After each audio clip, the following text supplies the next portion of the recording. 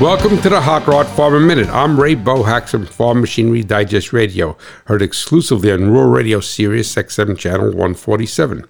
Even the most seasoned mechanic should carry in each vehicle a device to be able to put air into a tire if the need arises.